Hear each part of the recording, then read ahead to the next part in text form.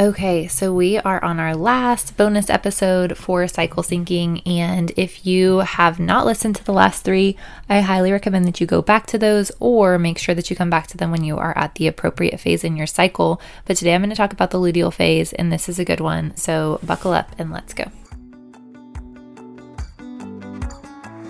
Welcome to the Happily Hormonal podcast. Now, if you're a little iffy on whether or not the word hormonal is a good one, you're in the right place. My name's Leisha Drews, registered nurse and functional diagnostic nutrition practitioner turned holistic hormone coach.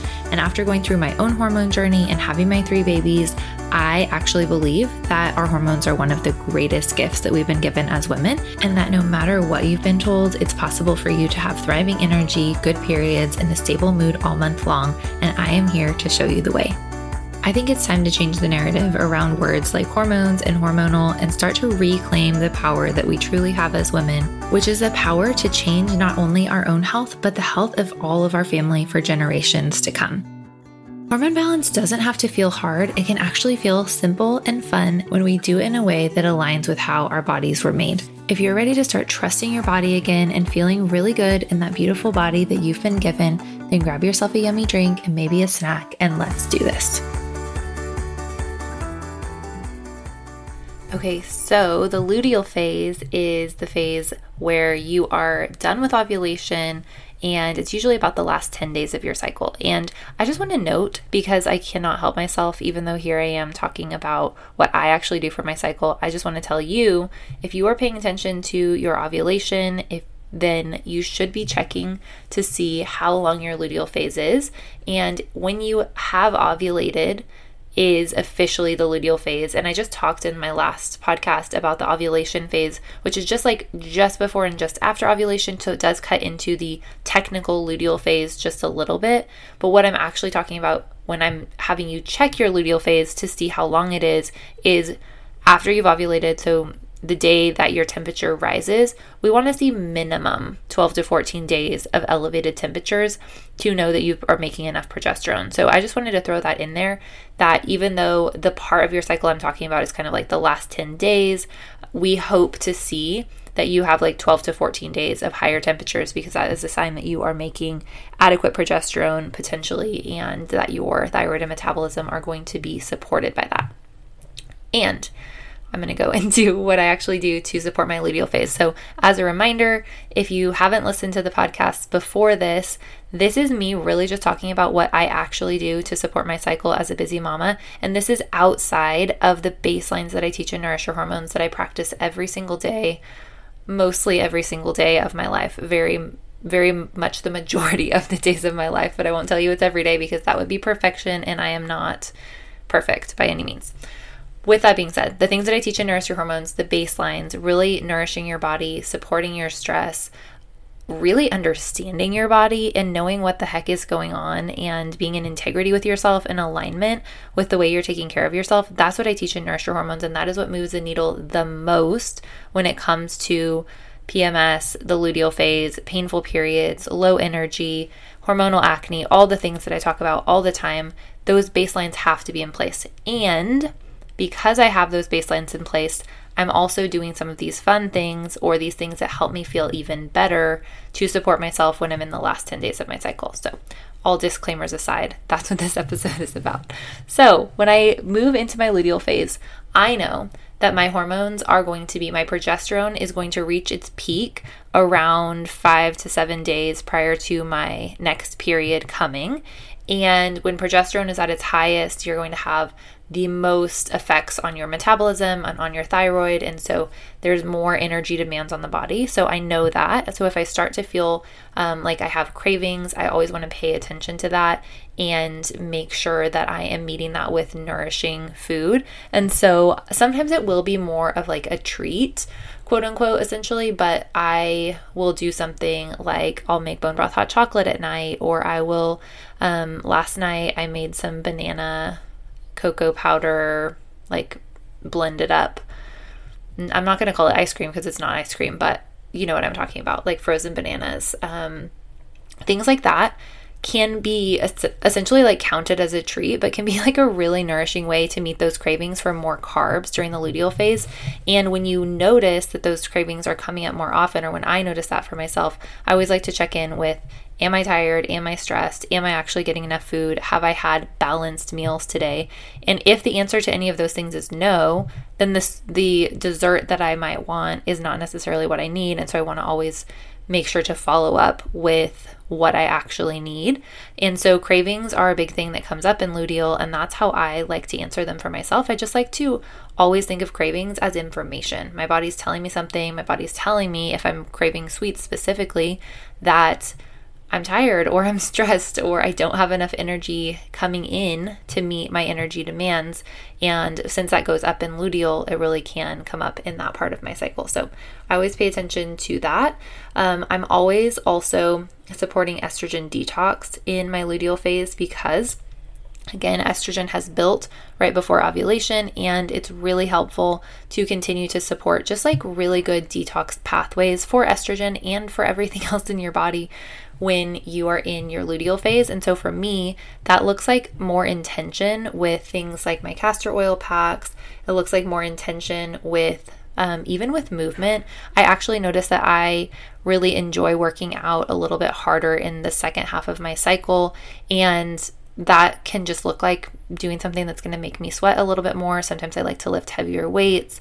And I also really love to go in the sauna in this phase. When my body temperature is a little higher, I just crave it more. And so we have a sauna, and I'll go in the sauna and I'll make sure to replenish minerals, either with like the Element electrolyte packets or some other electrolyte options that I like, or coconut water, adrenal cocktails, those kind of things. But I really like to just think of this phase as a time that I can fill my cup a little bit more. And as I'm saying this, I kind of hear it sound like I have tons of time to do this. Guys, I'm doing this with my kids. I'm doing this early in the morning or after they've gone to bed a lot of times. Like, this is my wind down. Like, sometimes I'll go work out a little bit for a wind down, or sometimes I'll do it after they get up in the morning and we'll get a little snack and then we'll go out and work out before I make them breakfast. So this is not me saying like I have so much quiet time by myself. I promise you, as I'm recording this podcast, I have had a lot of interruptions already. And so there's not tons of quiet time over here. And so I want you to know, like, this is doable. But those are things that I focus on. And when I'm talking about, I focus on these things, like, it's over 10 days. I'm not doing all of these things every single day, but those are things that feel good to me during this phase of my cycle.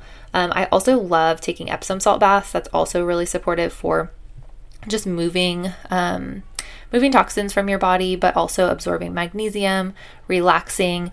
And I find that it's really common to have more mood symptoms in the second half of your cycle, and especially the last week before your period. That's something that I hear so much from the women around me. And while I don't usually tend to have mood symptoms around my periods, if I do have a really stressful month, or a month that I am like feeling more depleted, really, really busy, I notice that I need to fill my cup more. And so I'll try to take a couple, just knowing that I'm in my last week of my cycle is a trigger for me to know that I might need a little bit of extra self-care, essentially. And so that'll be the time that I'll just prioritize taking a bath when the kids go to bed. Maybe the kitchen's going to stay dirty, or in my case, it's usually the laundry is going to stay unfolded. And so far, everyone has been fine, I will be honest, even though sometimes I really don't love having unfolded laundry in the laundry basket, or having to dig out kid clothes when they need them. But sometimes in my luteal phase, I prefer to fill my cup and go outside in the evening and like get some sunshine, or move my body, or take a bath, or read a book and take a break, so that I can come back the next morning and be the mom and the wife that I want to be and not be grumpy. So that is how I support my body in luteal phase. I also notice that I really love maybe not spending time with tons of people, like going to a big group right before going to like something with a big group of people right before my period may not be exactly my favorite thing to do, but I definitely enjoy spending time with friends who, you know, I can have like a real deep conversation with, spending time with my husband, spending time with my family. And so while I am often wanting to have a little bit more alone time than 0% of my day, I often also enjoy having, you know, a relationship, or like having time with people that I have more of a deep relationship with. So those are things that I look for to support my body in luteal phase. And each of these really, I just kind of listen to what I need and pay attention to where I am in my cycle. And because I have been paying attention to my cycle for so long, because I have learned a lot about women's cycle in general, I can tell you, or like I can tell myself essentially, like what I might need. I'm informed in that. But it doesn't mean I have a checklist. It doesn't mean everything happens every single cycle. But these are things that I focus on and essentially just know that they might be something that I need. And I can promise you that it makes not only my luteal phase better, but it makes my next period better, because I have noticed when there's a really stressful luteal phase or we're traveling or something like that, that sometimes my next cycle in general, but especially my next period, like I'll feel a little more tired or I'll feel a little more drained. And if I'm able to use my luteal phase to slow down a little bit, to replenish, I notice that my next cycle is better. And I'm not a grumpy mom, and that is honestly always the win, right? When we're busy and when there's lots of things going on. So this is just meant to be, kind of fun and encouraging. And hopefully you can pull a few takeaways that might also apply to you. And I am so thankful. So this is the kind of wrap up of my 4 bonus episodes for the 1-year anniversary, which is actually today, Saturday, August 19th, the day this episode is coming out. And I am just incredibly thankful for everyone who listens to this podcast and who sends me messages and tells me, how much they have learned or what they've been able to implement in their life. When you tell me that you're sharing it with your sister and you're sharing it with your friends, that honestly is just so encouraging to me and such a blessing, because I know that you're busy. I know that your time is so valuable. And so I just honestly want to thank every single person listening to this and like sharing and reaching out and becoming part of this community. It is such an honor to be able to have this podcast, honestly, and that each of you are trusting me to whatever extent you are to listen to my research and my advice. And every single woman who reaches out to me and we talk in the DMs or by email or joins Nourish Your Hormones, like I'm always just blown away with like how cool of humans are in this space. And so I love you all. I'm so thankful for you and cannot wait for the next year of this podcast.